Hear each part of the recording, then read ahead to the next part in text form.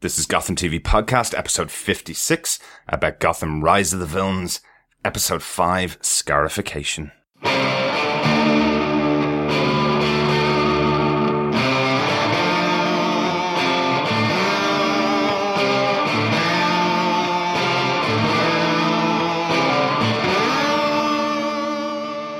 Hey, this is Drew Powell. I play Butch Gilzine on Gotham, and you are listening to Gotham TV Podcast. Oh man, I missed hearing that theme tune. So good to have it back, so good to be back. That theme tune, of course, is by the wonderful Mississippi McDonald, who's done the theme tune for our podcast. It's brilliant to be back. Welcome back, Gothamites. You are here with us for our first brand new episode of 2016 about Gotham Season 2, Episode 5, Scarification. We did say it last week at the start of our repost of our podcast. Thanks for all of the new listeners who've joined us since we've been reposting our episodes as they aired in the UK and Ireland. But this is our first brand new podcast since last year. If you don't remember, I'm one of your hosts, Derek. Hello there, Gothamites. I am one of your other hosts, John, and this is Gotham TV Podcast, episode 56. Yes. So we're well over half a century old, and is fitting for this episode of Gotham, given it was a slight period piece in parts. Yeah, here. it was, yeah. Slightly Jane Austen, moving into Sense and Sensibility. Absolutely. So it was great to be back. Finally, we could come on board and watch Gotham from episode 5. And yes, we did not, I repeat, we did not look at these episodes whilst we could have done. Mm-hmm. We certainly didn't. And so we are also tweeting out live every Monday at 10 p.m. As we watch Channel 5 in the UK and in Ireland, and watching Gotham as it comes back for season 2 in the UK and in Ireland. Yeah. And you can follow us and tweet along with us at Gotham TV Podcast on Twitter. Again, anyone has any feedback, comments, thoughts, discussion on this season of Gotham so far, send in your feedback to feedback@gothamtvpodcast.com. Yep. Or pop us on a DM over on Twitter if you follow us. We'll follow you back and just pop us on a DM with your thoughts or questions about the episodes as they air. Really, really delighted. And it does kind of bring me to my first initial point to say thank you so much for all the people who've been keeping us going. Our last episode aired in the UK, the last episode that we saw on Gotham on 5 that we hadn't seen before. Effectively was last June. So, the last couple of weeks we've been at least able to catch up on the series so far, but this time we're back with a brand new episode, and there's just a ton of people that I want to say a quick thanks to, for keeping us entertained. Firstly, I want to say a huge thanks to Daniel Butcher and Natalie, who've both been sending us feedback about episodes and having great discussions with us while we've been off air. They've been sending us emails. Particularly Natalie, thanks very much for your discussions about Supergirl. Great fun to talk to you about the ratings for that show and about everything going on in the other parts of the DC universe. Absolutely. Yeah. And just a big shout out to all of our friends now over on Twitter, friends like Dawn, Anna, Anne-Marie DeSimone and Bill Meeks of the Legends of Gotham. We had to turn them down twice on doing crossover podcasts with them this year because we weren't caught up in the episodes and we didn't want to be spoiled. Yeah. Yeah. Also want to give a huge shout out to Mike Pierce as well, for Ben Rush, obviously Gotham on 5, to Mrs. Van Dam, Morgan Scorpion, Ricky Velez, who we got to meet at New York Comic Con and has been following us and chatting to us ever since. Been great fun.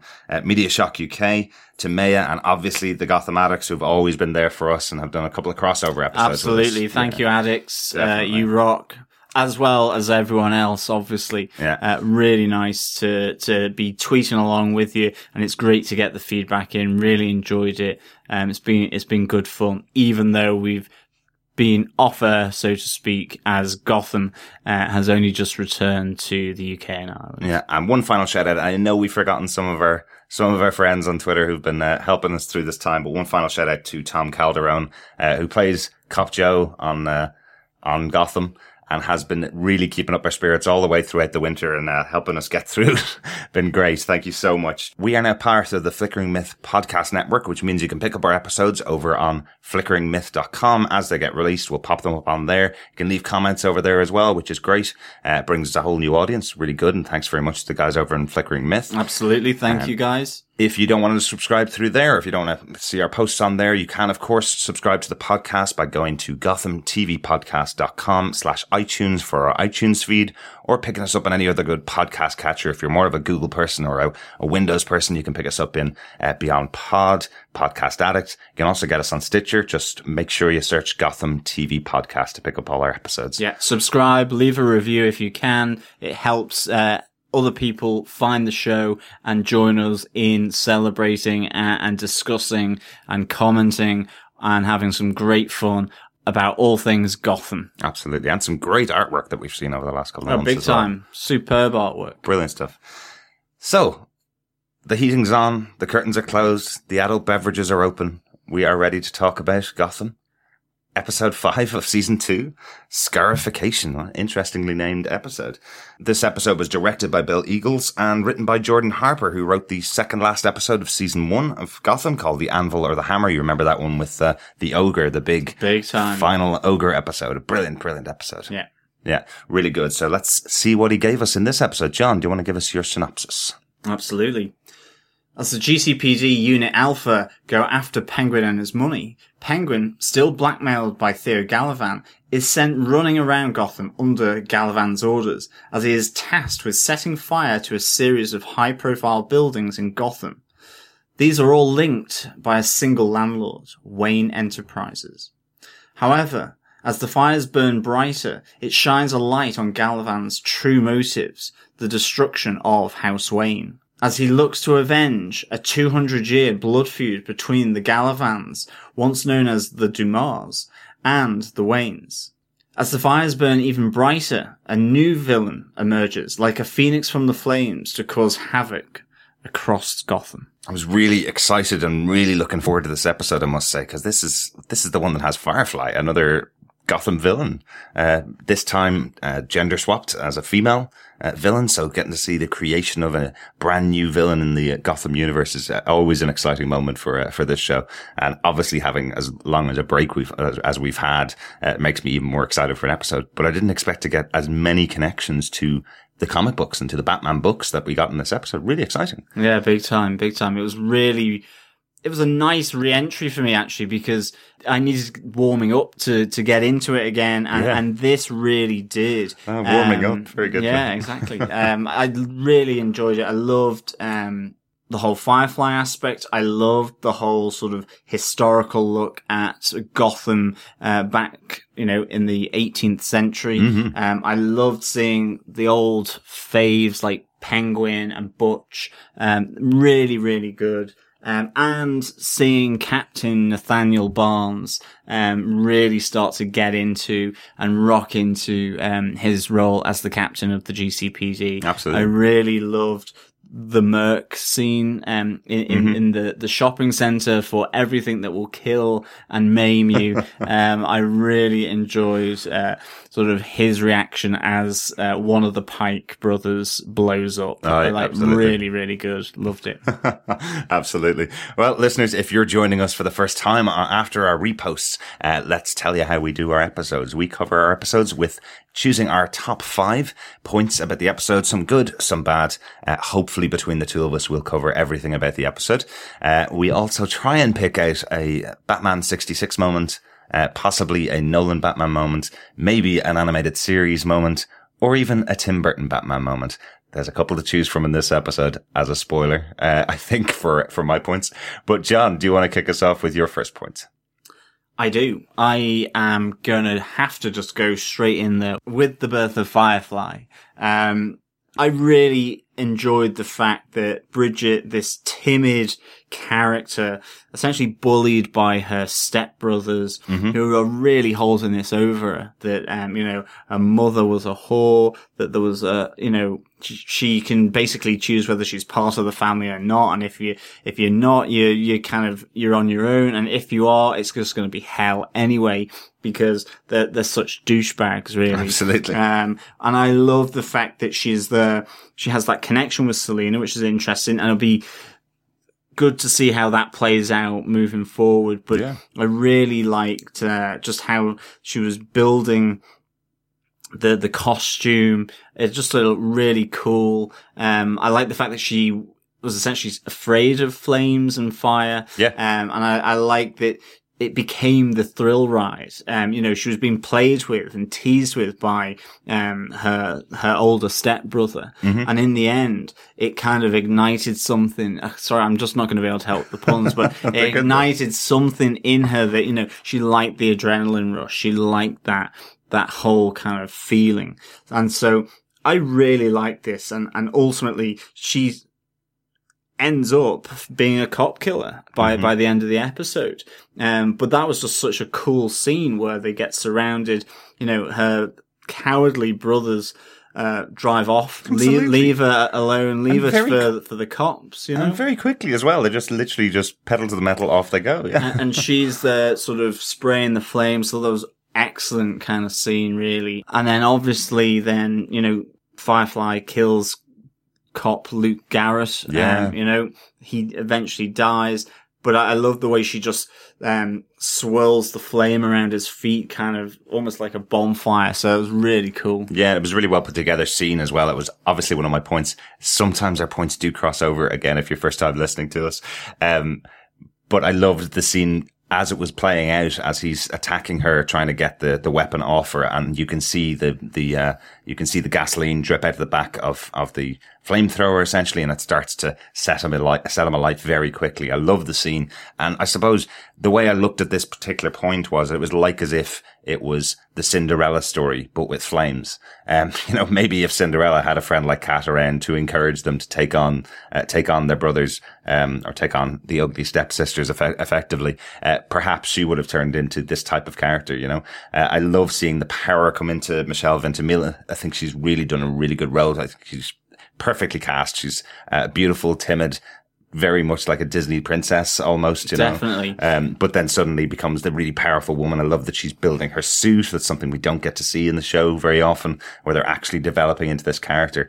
And yeah, I think it's just really well done. I really, really, really enjoyed the character, and really excited to know that this is the first part of a 2-part episode. So we'll see Firefly back next week as well. Which is cool. And I mean, I'm hoping that we get to see her become even more dangerous. Like, she's enjoying the adrenaline. She's enjoying the thrill of all of this. So I'm hoping to see her even more dangerous, like sort of starting to get corrupted by the thrill and the power that she's getting from this. Interesting as well that we do know, that Victor Von Fries is going to be around. That's right. And will we see him building his suit? Are we going to have some kind of, ice and fire kind of Game of Thrones element where she is still around? I know this is a 2-parter. I don't know whether she is going to be killed off or whether she's going to be put into Arkham or what will happen to her at the end of this 2-parter. I hope she hangs around, and I hope that you have kind of that fire and ice storyline that could result from the fact of Victor Fries coming into the show in the second half of the season 2. Yeah, absolutely. And this is one of your favorite characters in the Firefly, and actually Fries, two of your favorite characters. Absolutely. So I really can't wait for this. Quite cool. And end of the day, if she gets into Arkham, she will just come out the revolving door pretty quickly. Anyway, so we've seen that a lot in this show.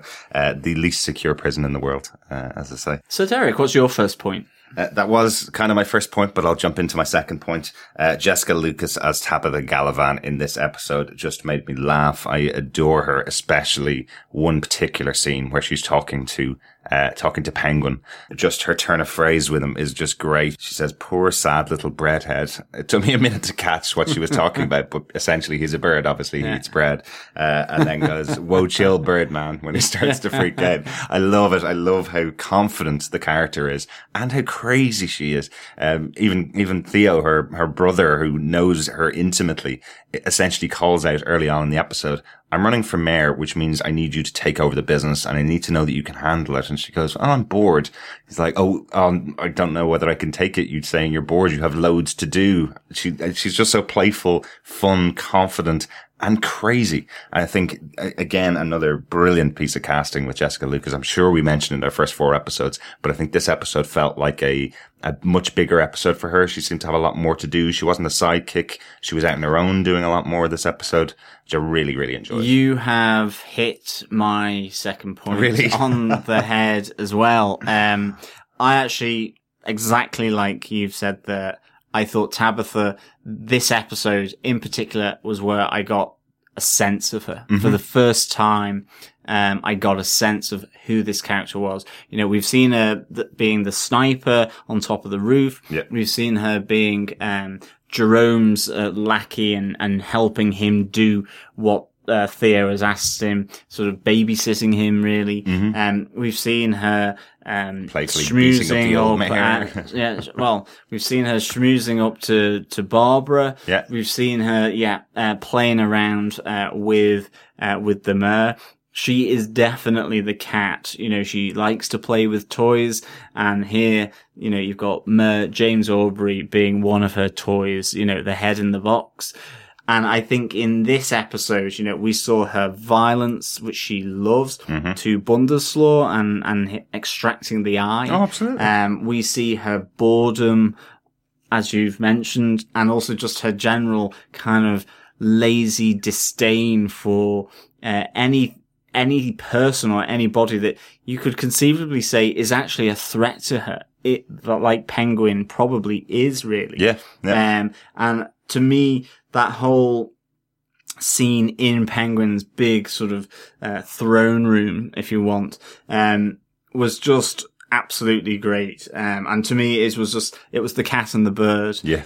It was Tweety Just Pie, playing with them. Tweety Pie and Sylvester, and I absolutely loved it. I thought it was really good. Absolutely. Yeah, absolutely. And this brings me on to my first, I think, Batman 66 moment of this. She is giving off such an Eartha Kitt Catwoman vibe for me.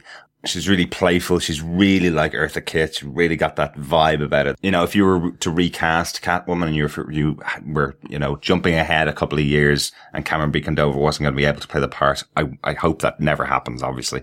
But you would choose someone like Jessica Lucas. You would choose her to play that part of, you know, the sexy, sultry, Catwoman from the comics, effectively, you know?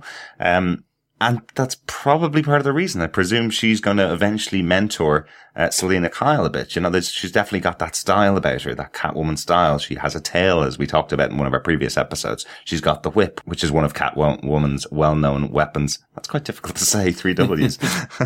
But you know what I mean? She had that real vibe about it. That's my first little Batman 66 moment. John, do you want to take us on to our next point? I do. It is the knives in this show. We have Butch on the chopping block.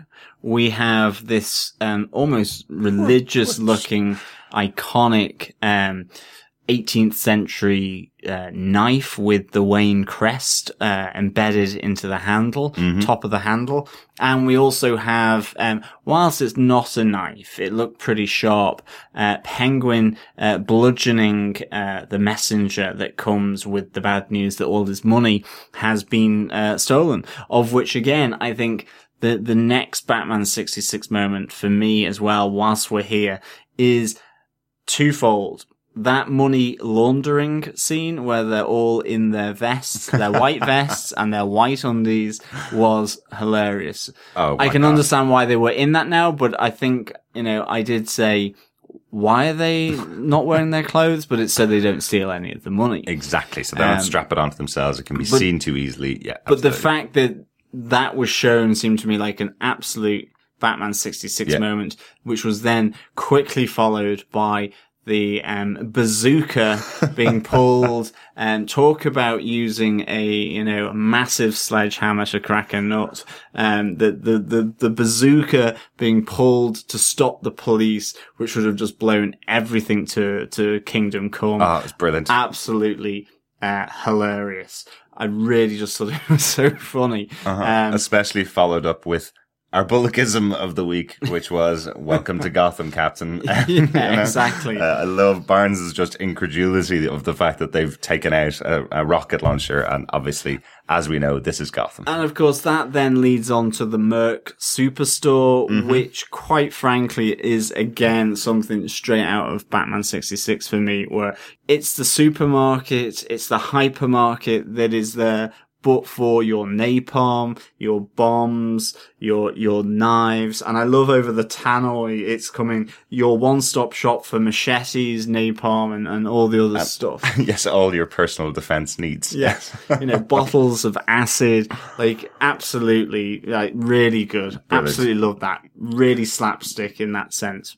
Brilliant. Absolutely. And the owner saying that it costs $300 and then sees the notes and says, it's 10% extra for dirty notes as he sees the blood covered notes being given to him. Really good. Really no, good exactly. But, for me, you have here, like Butch. I mean, that was shocking. Having his hand chopped off by Penguin with a machete. I love the fact that Penguin is planning. He goes, I've sold them, the Galavans.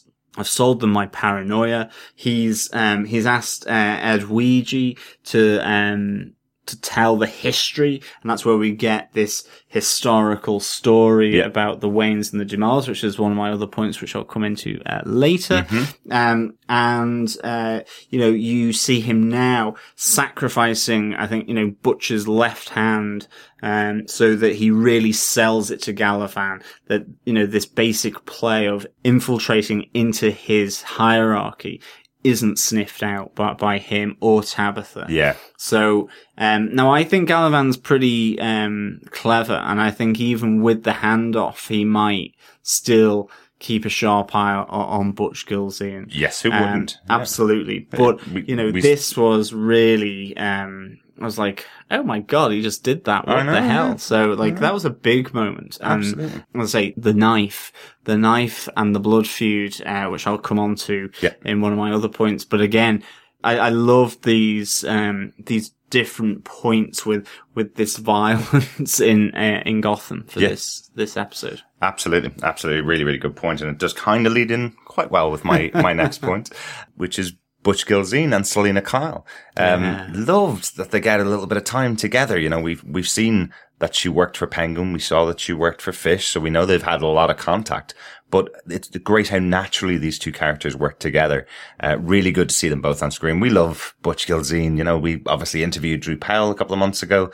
Lovely, lovely guy. And we know there's loads to happen for him in this season. He's become a season regular. We know he's got some great storylines coming up this year. But all we've really seen of him for the first 4 episodes is pretty much standing in the background, in Penguin's house, kind of shrugging the head every time he gets an order from Oswald.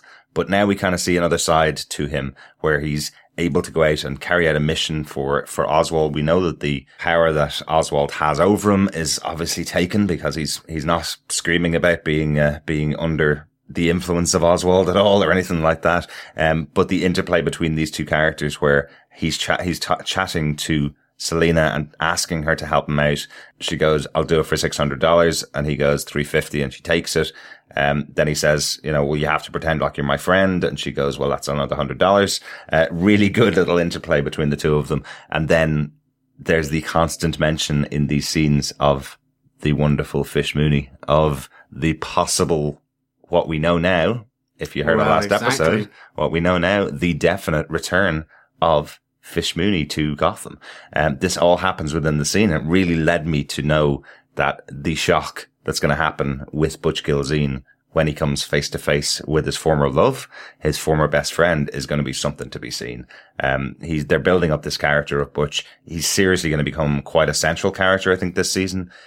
Just lost a hand. You don't do that to a character if they're going to just walk off screen next week. He's now going to be working for Galavan, so there's going to be quite a big relationship with them. So I hope we're going to see tons more of this character throughout the season. And seeing these scenes where he's out with completely different characters in the city, like the Pikes, really made me even more interested in the character and see more of him. Yeah, the scene with the Pikes was really good. I loved the tension. Again, I should say, going back to Fish Mooney, that they are Fish Mooney loyalists. He obviously was, but we do see that he is still under this kind of mind control of Penguin, where Penguin is telling him to keep drinking, just before he chops off his hand. So, Penguin, I suppose, was anesthetizing him. Yeah, at least he was kind of had a bit of presence of mind just to like get him slightly drunk so that he didn't feel it as much. But it seemed like he felt that chop, definitely. But no, I love the interaction between Butch and Selena. I love that she called him me and my pet gorilla, as they came in, to the Pikes, apartment. I loved as well, another cat link here that Tabitha, when he's there with Penguin in Theo's apartment, penthouse, she goes, you know how I like big macho types. Oh, you know? That's great. So if he's suddenly going to be infiltrating in to, the Galavan organization, is there going to be a little bit of Kitty on gorilla action, you know, a bit of Tabitha and Butch going on? It'll be really interesting to see how that works, whether that sort of little cheekiness between the two of them will keep going. But to bring in my own bullockism, Gotham, it's just a city full of animals, isn't it?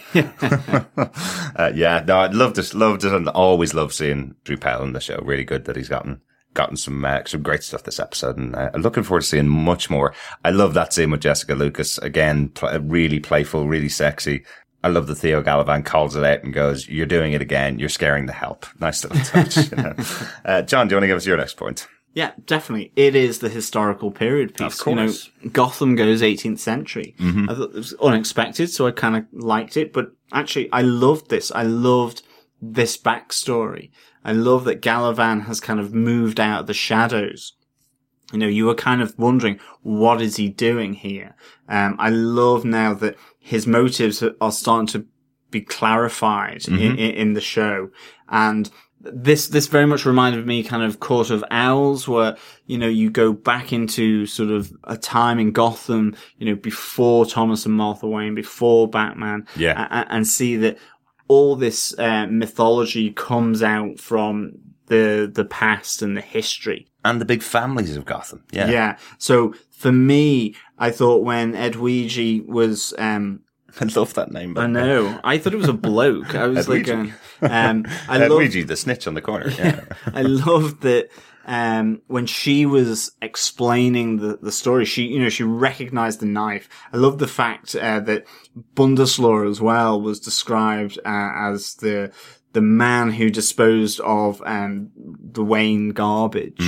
And that Galavan says, you're going to dish all the dirt that you have, you know, and that's what the eye is for, is to get into the safe where there is this knife, and that this knife then leads to this lovely little story about how there is this blood feud between the Waynes and the Dumas, who become the Galavans because of Celestine Wayne being coveted by Caleb Dumas, and that you have they're caught in some kind of an embrace, in some kind of compromising position, where Caleb is saying that they love one another, whereas Celestine is saying that she doesn't, and that he was forcing himself upon her. And it's that then the Waynes essentially destroy the Dumas. They not only destroy the name, they destroy any reference to them in the history and the buildings,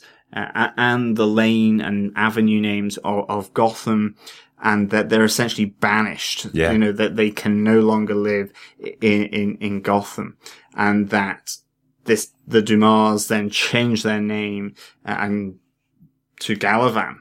And I love this. I think this is really good. I like, obviously, from the other 5 families, the 5 big families in Gotham. Oh, yes. You know, we hear there's the Elliots, there's Tommy Elliot, there's the Canes, so there's Barbara Kane.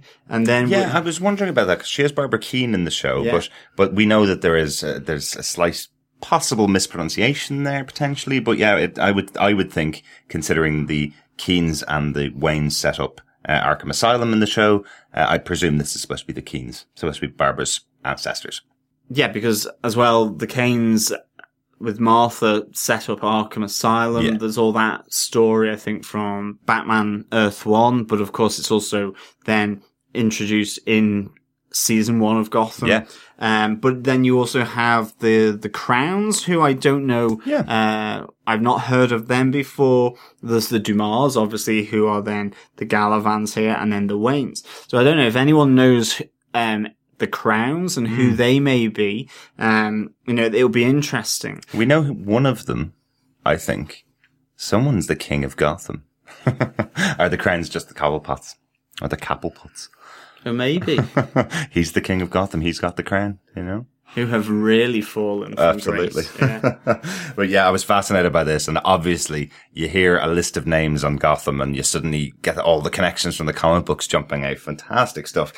And it gives me huge hope that we're going to actually see Tommy Elliot come back. There's connections between the Waynes and the Elliots here is what they're saying, that they were the central family of the city for years. So hopefully we'll see a bit of Tommy Elliot coming back later on this season, or maybe next season. I really hope so. And what do these other families play in the role of banishing the Galavants? I mean, is it simply the Waynes, or are the Waynes so powerful that the others will never challenge them? Yeah.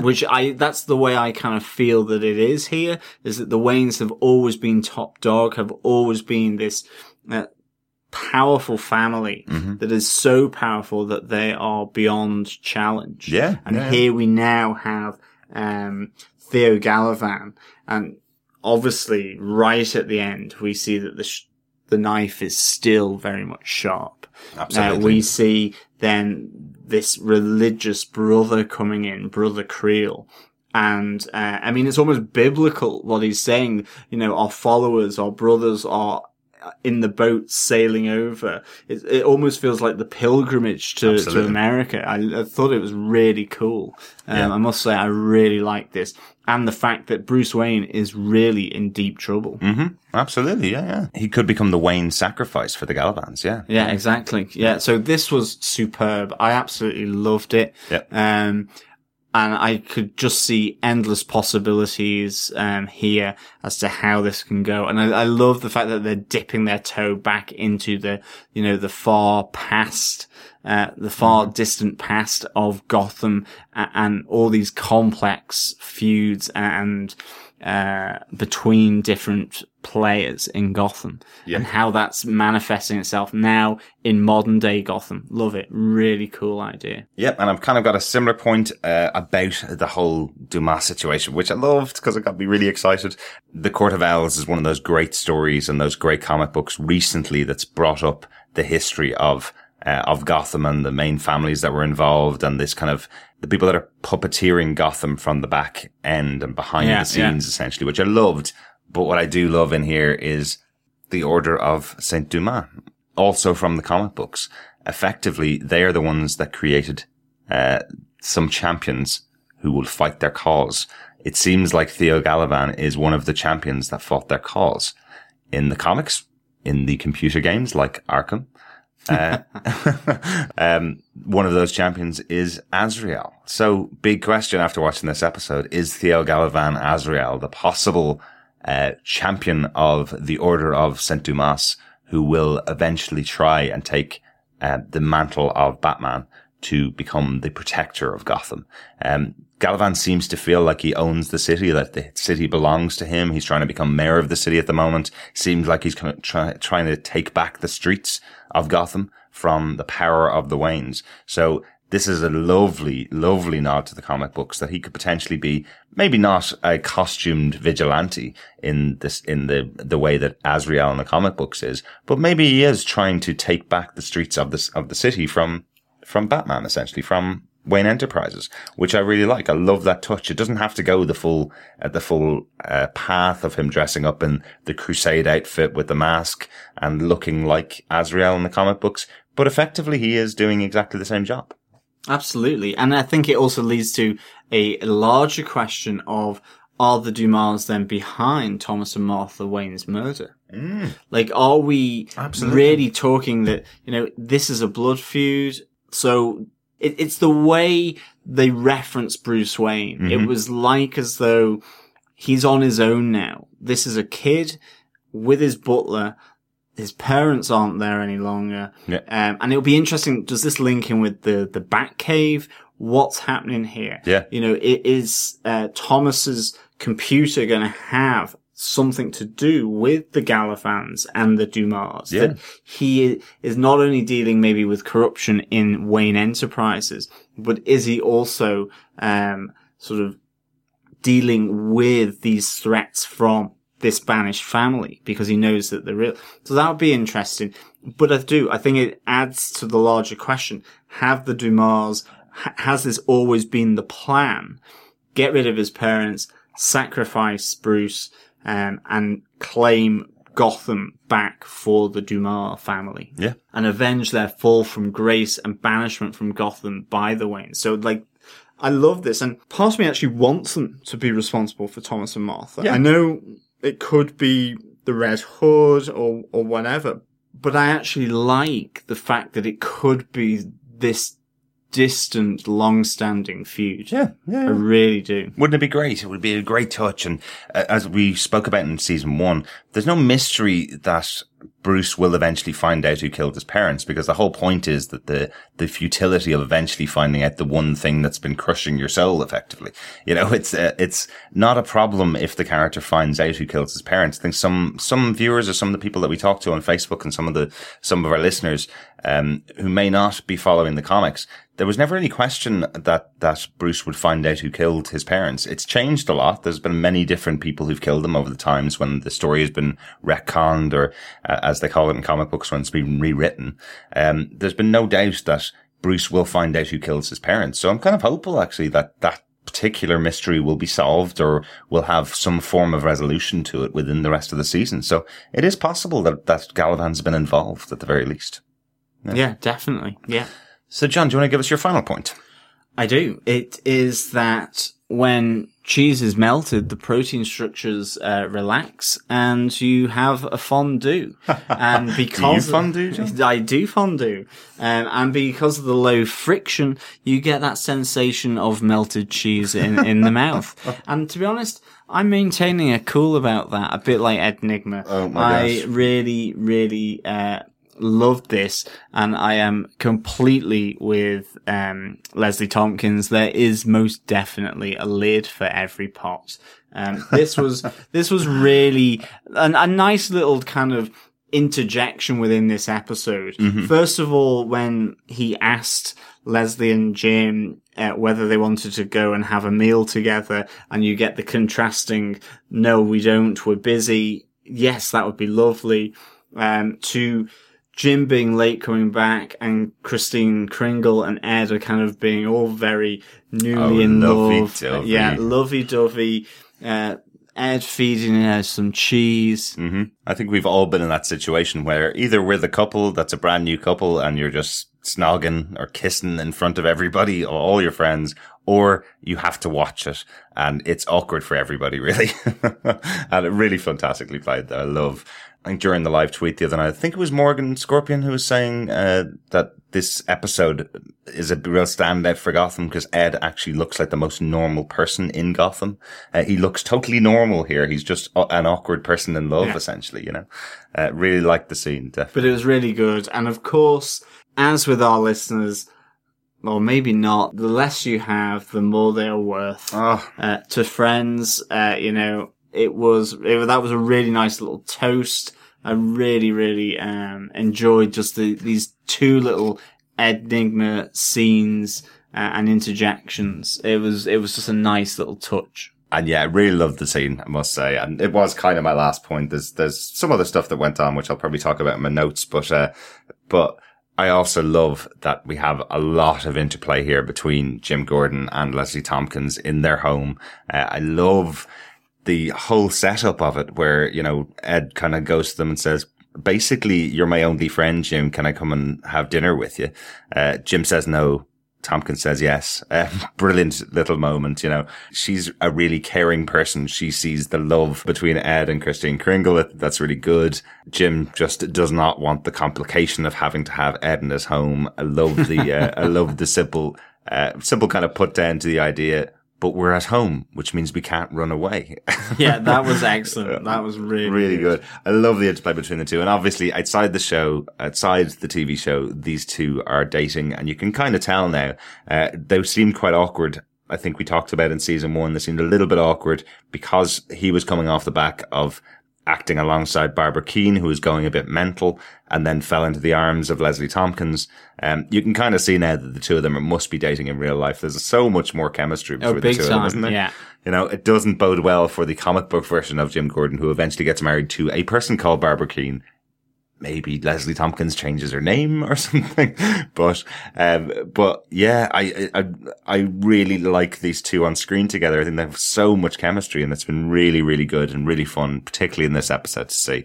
She's so caring and so nurturing of Jim. She has that great moment of saying to him, you know, you're getting so much respect in the city. The mayor is asking you to endorse him, and you could take this on board and you could use it. You could actually see this as a point of pride for yourself. It'd make you happy. Yeah, you could actually make yourself happy here. But you're choosing to go, oh, but I don't want to be someone that endorses candidates, you know, which I love, because eventually he's going to become commissioner. That will be one of the central roles that he has, is to endorse candidates and endorse people around him. So I think that's really And he does ask, and will give Galavan endorsement as well. Absolutely. You know, I mean, Jim is making deals with devils all over Gotham. He's got it with Penguin, and now he's doing it with Galavan. Yeah. Basically saying that, you know, with the new breed of villains, we need all the resources here. Not just firearms, but we need to be able to get whatever we need. And that requires a strong mayor who is going to give it to us and not hold back. And Galavan is like, yeah. And I love James Frain's cheeky little grin as he realizes that he has hook, line, and sinkered Jim Gordon into an endorsement here. Like, really, a nice little sly little grin as he leaves the GCPD. Really good. Really he's good. Such a politician. We're about to go into a general election in Ireland in a couple of weeks' time, and I'm expecting to see quite a few people that look and sound like Jim Galavan standing up on screen over the next couple of weeks. Really good. If only it was that dramatic. He's kind of similar to Trump, though, isn't he? No, I don't think so. I mean, Trump is Trump, and we will and see what happens there. Anyway, we can't vote in that election, but I think that about does it for our 5 points for this episode. John, do you have any notes that didn't fit into the 5 points? Any little touches? I think it was more a point that I forgot to include in one of my points, but I did absolutely love the transition from Butcher's hand being chopped off to Bullock and Jim in the stakeout car, where Bullock kind of is like sniffing the air going, ooh, smells like onions. Mm-hmm. I just assumed that a chopped off hand smells like onions as they're in the car, and he goes on to say, you know, half of good police work is sitting on your ass, eating, you know, good onions and a hot dog, and yeah, really good. I just loved that transition because it felt as though it was all to do with Butcher's hand being chopped off. Really absolutely. Good. And that's also a reference back to earlier on in the episode, which I loved, where Harvey says, oh, I guess we're going on a stakeout. I'm getting the donuts. And Jim tells him, do not get a chili dog. And I love that he's sitting in the car sniffing the chili dog, which is a great little touch. Harvey Bullock, he's just been great. And Donald Logue, as always. Yeah, really, really good little moment. So Derek, have you got any notes? A couple of little touches throughout this episode that I loved. The opening of the episode as Bundeslaw's eye is removed by Tabitha Galavan. Just one great moment from James Frain. It's just his eye and his face acting, where he's watching the surgical procedure happening in front of him. It's fantastic acting. James Frain is brilliant. Just a bit of face acting just to go, ooh, oh gosh, I didn't realize she was going to do that. Brilliant. Really, really good. And also a huge call out for Leo Fitzpatrick, who plays the senior Pike brother. Big time. So he's well known for the movie Kids, which was also the starting point for New York actress Rosario Dawson, who we've been covering over on Defenders TV podcast in both Jessica Jones and Daredevil. So nice little connection between those two characters. And he's also even better known to fans of TV shows from The Wire. From The Wire, with Bubba. Absolutely, yeah. It was great in that show. Lovely to see him here. And I think he plays a great part, a really sleazy older brother. Yeah, big time. Yeah. And I reckon he's probably going to be dead in the next episode. Really? Yeah, because he's left her.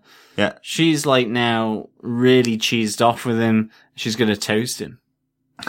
she's going to fondue him. Aye, interesting. Yeah, I just saw the two of them drive off into the sunset. I'm not too sure whether we're going to see them back next week, but yes, the cool part about this is next week there is part 2 of this great little arc. This is quite similar to the way that it introduced Scarecrow last season, but at least this time we see the development and creation of the characters. So that's quite cool. We see a character put on the supervillain outfit, become the villain, take on the power. It was quite cool. I think that's everything about this episode. John, overall, did you enjoy this episode? I really liked it, actually. It was good to be back in the world of Gotham. Absolutely. It's crazy, it's nuts, it's gothic, it's dark. I really enjoyed seeing Firefly come to life. I loved the fact that Galavan's motives are now up front and it's personal. It was great to see Tabitha get a more screen time and to get a feel of her character more. It was really, really, really good. And I can't wait to see the second part of this 2-parter, really. Yeah. For me, I would definitely give this 4 Merc stores out of 5. It was explosive. It was great to see Firefly. It was great to see all of these different elements come together, and it was really nice to see Galavan's motives. I mean, for me, that is the big thing here in this episode. Absolutely. Is Galavan shows his cards to the audience, at least, and of all the characters in Gotham, the one with the most between the ears, Oswald Cobblepot, is also onto him. And the thing is, it's just the way Oswald looks for that weakness. This is emotional to him, therefore it's a weakness I can get at him. And I can't wait to see how that pans out. Penguin has got his entry point now to bringing down Galavan. Yeah. I hope it's not quick because I'm really enjoying Theo Galavan as a character.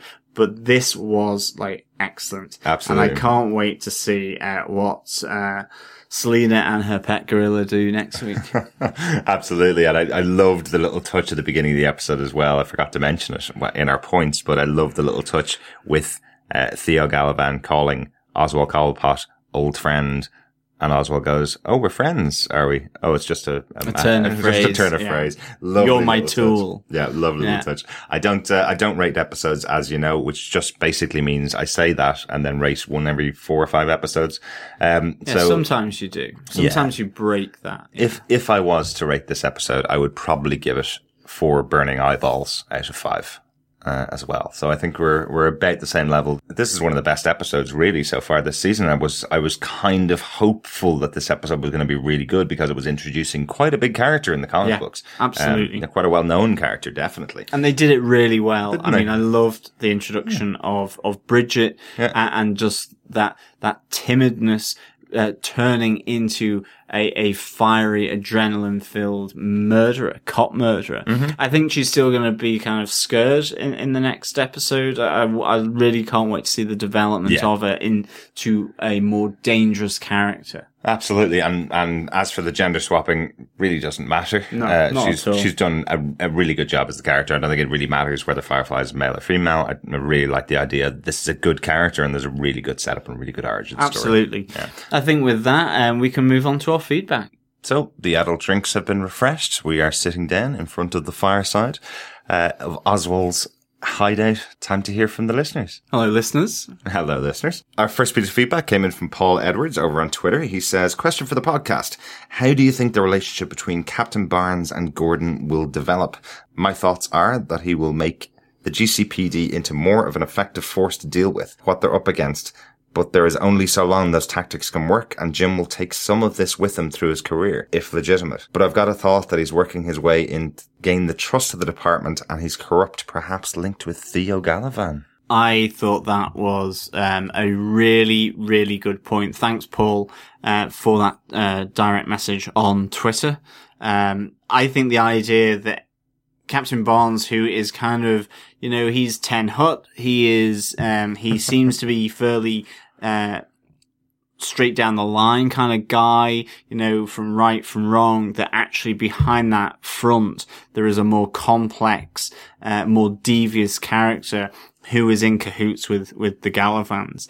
I think that would be a really great little twist on that character, that he's not just this kind of simple soldier from or Jarhead that we're led to believe. Yeah. That actually he's a plant in the GCPD by the Dumas or something like that, and he is working towards the same goals, which is Galavan as mayor, the destruction of the Waynes, and maybe bringing the GCPD under the control of the Galavans, just as much as Theo Galavan is doing with Jim Gordon. Yeah. So I think that's a really interesting little idea and twist. So thank you so much for that, Paul. Yeah. A really interesting idea. I really do love Michael Chiklis as this character in the GCPD. I think he's doing a great job. I love how, as I said earlier on in the podcast, how incredulous he is about how Gotham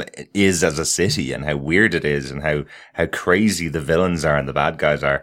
So I'm not too sure if he's a plant from Galavan, but that could also explain maybe he is someone that's been shipped in by Galavan to replace effectively the captain that he had killed by Jerome. Maybe that is the play here. Really interesting thoughts though, Paul. Thanks very much for that. If you want to send us feedback on Twitter, just obviously follow us on DefendersCast and you can pop us a direct message and tell us your thoughts about the episodes as they go. Our next piece of feedback comes in from Natalie. She starts out with, "Oi, brutal episode. Only one body. Rest in peace, Officer Garrett, but 3 body parts severed." Absolutely true. Didn't really mention it, but obviously the other body part that's severed is in the flashback sequence, where the former Galavans, the Dumas, Caleb Galavan, or Caleb Dumas, or Dumas, loses an arm. Yeah. She goes on to say, "At the risk of being proven roundly wrong yet again, here are my new predictions for how the season, or at least the Galavan arc, will end." She says, "In the next few episodes, Bundeslaw gives Galavan information on Wayne Enterprises' dirtiest dealings that can be confirmed and revealed. Galavan releases this in an attempt to destroy the Wayne family's vaunted reputation.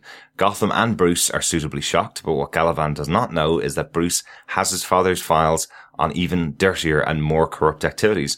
Lucius should have the computer fixed in time for Thomas' files to confirm what Galavan reveals. At the end of the season, Galavan succeeds in kidnapping both Bruce and Alfred. Alfred should be safe, as the Galavans do not have a beef with the Pennyworths, only their employer, the Wayne family. Besides, someone should live to tell the tale. Sometime after Galavan's scenery-chewing villainous rant against the Waynes, but before he successfully kills Bruce in a dark, ritualistic purge, Bruce's training and his natural resourcefulness will kick in. Note that this makes a nice bookend and contrast to when he was held hostage by Jerome in episode 3. Bruce and hopefully Alfred should be able to fend off everyone until the cavalry in the form of both Penguin's goons as well as Gordon and the GCPD arrive." Really interesting thoughts here, Natalie. And by the way, this is Natalie that we mentioned at the beginning of the episode. Thanks so much for your emails. Just to point out, this email was sent on the 21st of October, 2 days after the episode aired. So if any of Natalie's predictions do come true, she's not being spoilery. She's not seen any further episodes. So these are her predictions and her predictions only. And I love them. Really. Yeah, this is really cool. Thank you, Natalie, so much. I kind of hope it comes true, really. I really do. Because I really wondered about that as well. And we brought this up about the idea that what is in Thomas Wayne's computer, does it link to something from their real distant past and the feud between the Waynes and the Dumas? Yeah. Is it that he's got just as much corruption on the Wayne board as Bundeslaw does? So that would be a really nice way of bringing it together. Yeah. I really want to see how Silver St. Cloud is going to work into this, because I think ultimately maybe she will actually fall for Bruce. Maybe. And maybe warn him or something like that. But definitely, that's a great idea. Yeah, Silver St. Cloud, of course, another instrument or tool of Galavan. Really, really good. Thanks very much for that, Natalie. It is really nice of you to send them that email. That's the major point of your email, but you did follow up with an addendum, listeners, and Natalie says, "I spent all that time crafting my thoughts and I forgot how to count. It's 2 bodies in this episode, not 1. I don't know whether you can call the Pike brother who exploded a body, can you? It's definitely nothing left behind. It's just bits and pieces of Pike everywhere. Poke scratchings. Pretty much. She also says, you've got to love the barely legal store called The Merc. On one hand, it's ridiculous Big enough time. to fit in with the comedy stylings of Batman 66. John, Yeah. nailed it on the head. On the other hand, in Gotham's noir world, it is highly telling that the proprietor has good enough business to maintain a warehouse-sized store and brand it like any other legitimate large store. Makes you wonder how much of their business is from paranoid, law-abiding citizens and how much is from outright crooks like the Pikes. Thanks very much for that, Natalie. Really good to hear from you. Yeah, thank you so much, Natalie. And we have one final piece of feedback from our friend Daniel Butcher from Welcome to Level 7 podcast, the best podcast about Agents of S.H.I.E.L.D., really, isn't it? Absolutely, absolutely. Thank you so much for sending these pieces of feedback in to us while we were unable to watch the episodes. This particular piece of feedback is subject titled Episode 5, Don't Open Until 2016. So we're just opening it now, directly on this podcast, reading it for the first time. John, do you want to read it away? Absolutely. It says, no, seriously, don't read it. I warned you. Move along. Nothing to see. Oh, sorry. That's his warning. So, he's playing clever here, Daniel. Even if we were tempted to open it, we would go straight into, nothing. But moving on. Oh man, I can't wait for you guys to react to what happened to Butch. Poor Butch. Uh-huh. Absolutely. Oh, absolutely. Is this the MCUing for Firefly? Could well be. Kind of. Yeah. Kind of. I think it's more the DCUing of Firefly. Yeah. I think you're crossing the streams there, Daniel. This is the... Don't cross the streams, Daniel. Absolutely. Don't cross the streams. Those are some rich, deep Gotham names. They could almost make a court wink wink. Well, these soldiers are coming, and I assume they won't be the League of Assassins. Will they be Talons? Oh, yes. Very, very interesting. Nice reference to the Court of Owls there, Daniel. Yeah, and Earth 2 Selena is an advocate for women in slavery, violence situations. Is our young Selena channeling this? That's a really good point because she makes that point absolutely to Bridget, the Firefly to be, as we find out that she's not a true blood family member of the Pikes, that she is, in a sense, adopted, a stepsister, and that she says it's better off to be free and lonely than in a family and a slave. So really, really good point, actually. Yeah, I kind of misread your email there, Daniel. What I saw was a woman that Selena in Earth 2 is an advocate for slavery and violence. I presume I've completely misread that, and it's actually a person that's trying to release people from slavery and violence. So Earth 2 Selena is a really good character, not a really evil character, is basically what I was taking at it from the first time I read your email. Thanks very much for that feedback, Daniel. I was obviously wrong there, but yeah, that sounds really good. Yeah, big time. Actually, Court of Owls, we've always wanted to have the Court of Owls come up in this version of Gotham. The brothers coming across the ocean, sounds very Talon-esque. Even with, Brother Creel with his monk-like outfit, the fact that it was hooded and he was by the fire and that whole silhouette, that kind of looked Talon-esque and the Court of Owls, in the shadows. So let's hope. Fingers crossed, definitely. Yeah. And I think for me, this was one of the other points of this episode that really kind of stood out, is the possibility of what's coming. Like really, really good. Absolutely. So thank you so much, Daniel, for that feedback. And thank you everybody for your feedback so far. And thanks for keeping us entertained over on Twitter. You can follow us on Twitter at DefendersCast as we live tweet the episodes that are broadcast in the UK and Ireland on Monday nights at 10 p.m. GMT. We'll live tweet over there. Just follow. It's not gin and tonic. No, it's not. It's Greenwich Mean Time, isn't it? It is. Yeah. You can follow us. GMT. Yes. You can follow us at Gotham TV Podcast over on Twitter. If you want to send us in your written feedback, really good to get us. If you direct message us on Twitter, you can also follow us on Facebook at Gotham TV Podcast. Find our group or our page on there, which we've just set up. So there's not that many people on it just yet, but just find our page on there and follow it.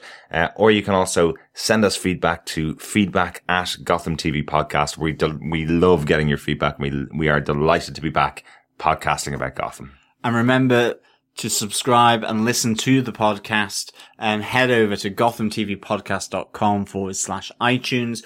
Or, as Derek said earlier, if you're a Android kind of a person, then get over to Like me. like us, then get over to a good podcast catcher such as Beyond Pod, Podcast Addict, Player FM, search Gotham TV Podcast, and subscribe and leave a review where you can. Every review helps us find new listeners. So again, thank you so much for listening, and we will be here again next week. Yeah, absolutely. Share us with your friends as well. If you've enjoyed our episode of Gotham, if you've enjoyed the reviews, and if you've enjoyed the interviews we've done over the past year and a half now, share us with your friends. Tell everybody about us. We love getting feedback, and we love to hear from you. Absolutely. Thanks very much for listening. And as always, the less you have, the more they're worth. Cheers to friends. Absolutely. Take care, good friends. And see you next week. That's Bye. awesome to say. Absolutely. See you next week. Bye.